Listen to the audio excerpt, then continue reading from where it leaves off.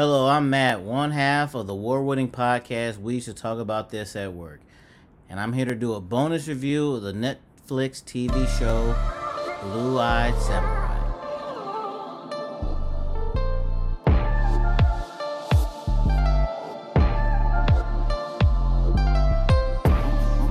Now, before I get started, please subscribe to our channel on YouTube. I'm going to say it again. Please subscribe to our YouTube channel. Yes, it does help us tremendously. Now, there is a warning for this. This show is not for kids. Let me repeat that.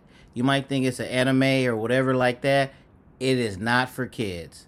My son is 12 years old, and I would not let him watch this. Now, with that out the way, I've watched a lot of anime. Some good, some bad. But Blue-Eyed Samurai is easily one of the best animes I've watched this year. It's a mixture of Kill Bill, John Wick, Mulan. It's only 8 episodes, which each episode differentiates for its time.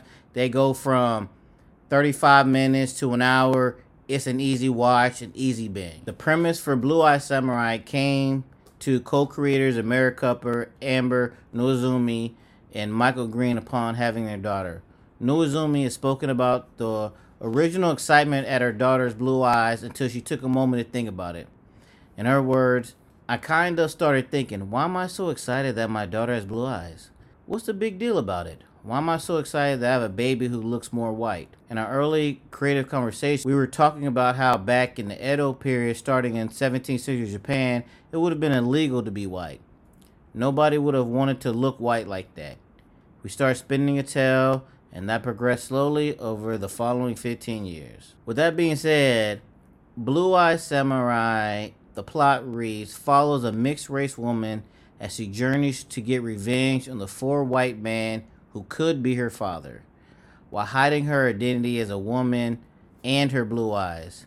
Mizu, also known as water in Japanese, travels across Japan on a quest for vengeance. This is a star-studded cast. I'm about to just read the names and who they play real briefly, and I don't know how much money they pay for these actors, but they got their money's worth. So we have Maya Erskine plays as Mizu. She's known for her roles as Maggie in Mean Sick and Men and Mike in Betas. You have Masi Oka as Ringo. He's best known for Hero in the NBC's TV show Heroes. You have Darren Barnett. He's known for playing Plaxton Hall in Never Have I Ever. You have Brenda Song. We know who Brenda Song is. You have George Takei. We know who that is. We have Randall Park. We know who that is. But also, he done Marvel, but he known from Fresh Off the Boat. Like, this is a star-studded cast.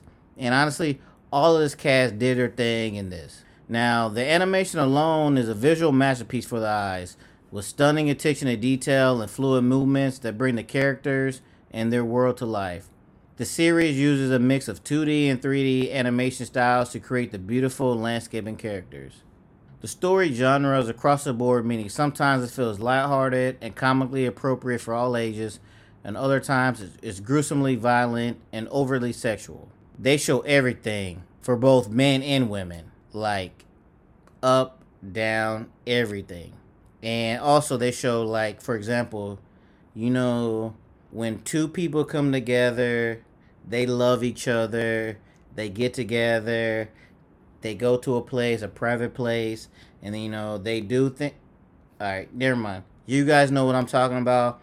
If not, ask your friends. But they show that in this show. This show is it's a compelling tale of a damaged hero struggling with their revenge and learning about their personal growth. Majority of the characters are well developed.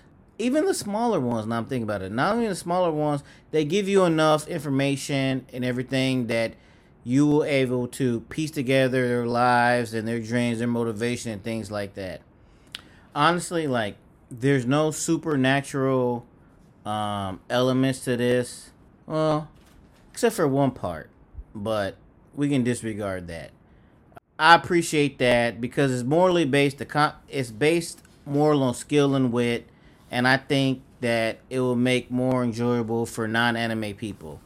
And Yasuke, I'm talking about you. That was a great samurai, and then you guys went off the rails with that supernatural stuff. So yes, I am talking to you.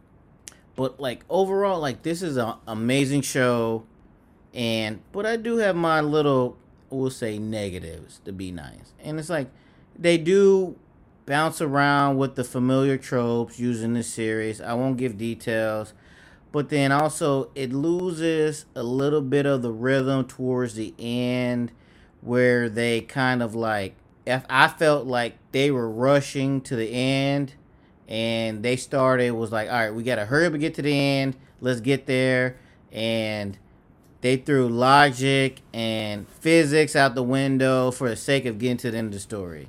Overall, it's clearly weaved together elements of action, drama, and mystery, creating a truly engaging plot. I highly recommend this to anyone. This will be entertaining for anyone and not just anime lovers.